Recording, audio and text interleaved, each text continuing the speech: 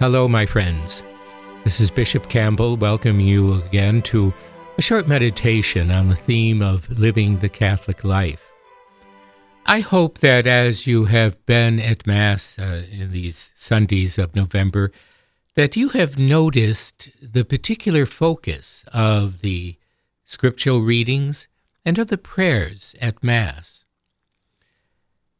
They are pointing us not only to the end of the liturgical year, which we will celebrate at the end of this month, but also to the end of the world, when Christ will appear in all his glory and inaugurate a new heaven and earth.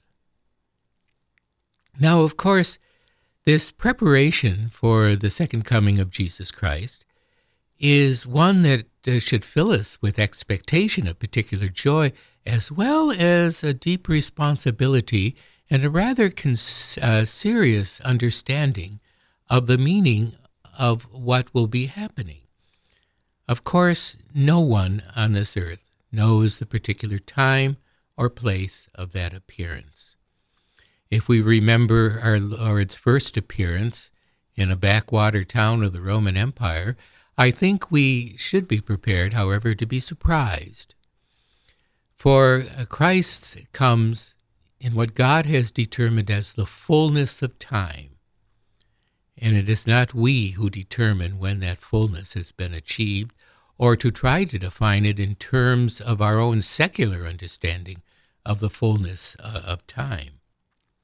For every time in human history has its particular potentiality, and every time must be open to the coming of Christ when he appears, and every time is equally blessed by God's grace and God's presence in the holy sacraments. But as we begin that pilgrimage to that final point, as our liturgy calls us to understand that the Lord will come in his good time, but he will come, and it will be a moment for which we should long and be prepared. We also turn in the tradition of the Church to our own particular and personal calling before Christ, and our personal end on this earth in natural death. For the experience of death is, in a sense, a small apocalypse for us personally.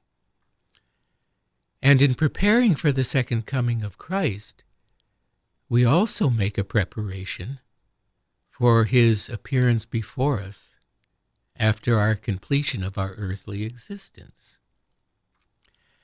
Now, I don't know how long it may have been since you have heard a homily based on what are called the four last things: death, judgment, heaven, and hell. When I was growing up and well into my college years, a consideration of the four last things was always part of parish missions or of particular retreats given especially during Lent.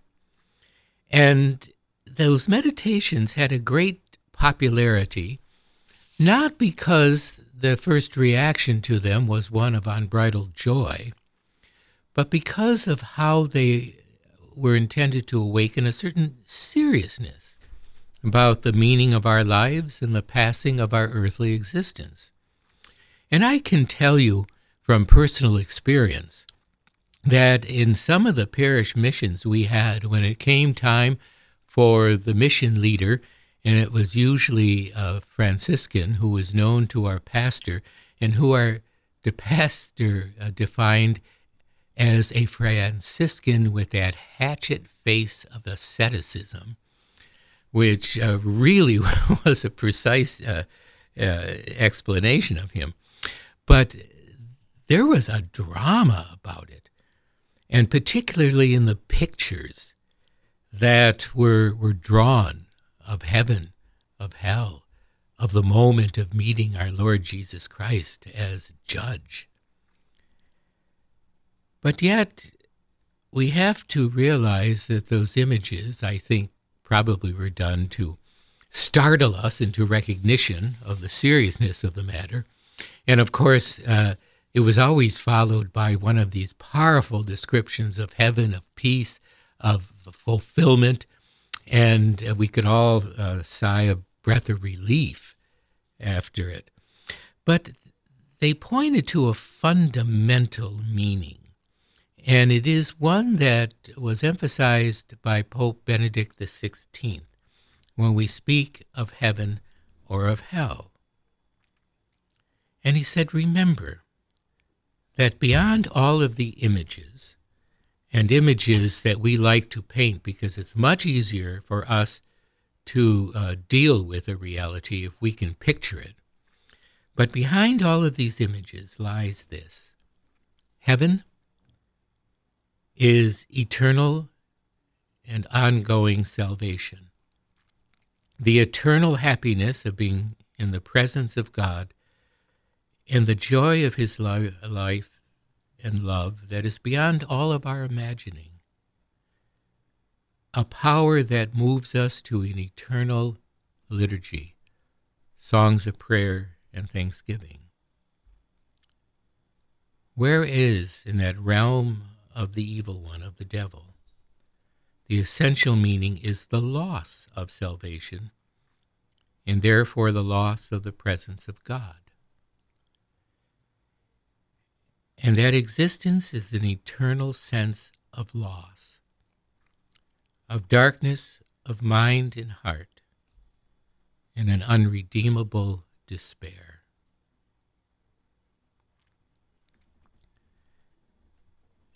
And C.S. Lewis once said, in talking about those last realities, that when we appear before Christ at the judgment, the only word that he will speak to us, and it will in all cases be a word of love, is, "Your will be done." And it will be simply a certification of the choice that we ourselves have made. It will not be a judgment filled with thunder and lightning, with profound words of judgment. It will be that simple announcement, "Your will be done. And in love, I will accept it." Now, of course, this way of explaining it really passes a great deal of responsibility onto ourselves. But we have to ask ourselves, is our preparation for our own personal death one that should be filled with undue fear or full of gloom or loss of hope, a constant looking over our shoulder? And I don't think it need be for this, because every devout Christian begins with the realization that Christ has given us certain promises. We understand that his wish is that all be saved, and therefore he floods the world with his grace. It is our purpose then to accept that grace around us or to reject it. And in accepting it, we realize that our joy and our peace comes from the acceptance of God's commandments through Christ and following in his footsteps. The Second Vatican Council defined holiness, to which we are all called, is the beginning of worship of all God, of all that we depend on in God. It is secondly the following in the footsteps of Jesus Christ. It is thirdly that sense of utter trust and the reflection of God's commandments. And the last is doing service to our neighbor, to giving them the good that we have received from God.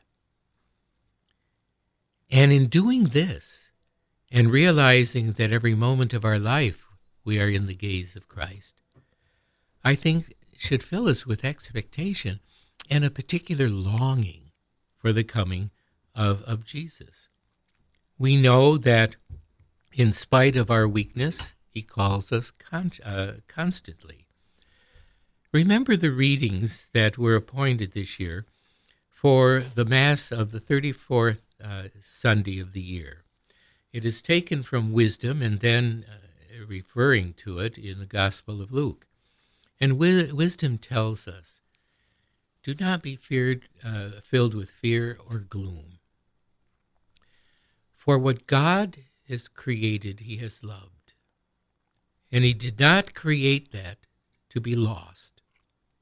So that in all instances, in our weakness, or in those moments when we have turned from the gaze of God, he continues to call, to allow us a moment of repentance and a reawakening the sense of his commandments. And his call to repentance is a call filled with his recreating compassion and mercy. And in this, our preparation should be filled both with our sense of responsibility, our need for the constant grace of God, the realization that we are called through conversion to a greater and deeper love of God, and a longing for his presence. And I want to conclude with something that I read about Saint Therese of Lisieux, the little flower, on her deathbed. As many of you know, she died at the age of 24 from tuberculosis, or at that time it was called consumption. And while she was in her final days, she was being read to by one of the sisters who, in reading from one of the Gospels, came upon the passage of how the Lord said that on that last day, he will come like a thief in the night. So be ready. And the sister asked Saint Therese, does this frighten you? And she replied, by no means. I will know who that thief is. And I know that he has come to steal my soul. And therefore, when he appears, I will not cower in some dark corner, but I will call out, over here, over here. And let us pray, Saint Therese, that we have also that same sense of trust and the sense of peace in which the holy saint faced her own death. And in every moment of our life, give thanks to God, for he is with us always, even until the end of ages.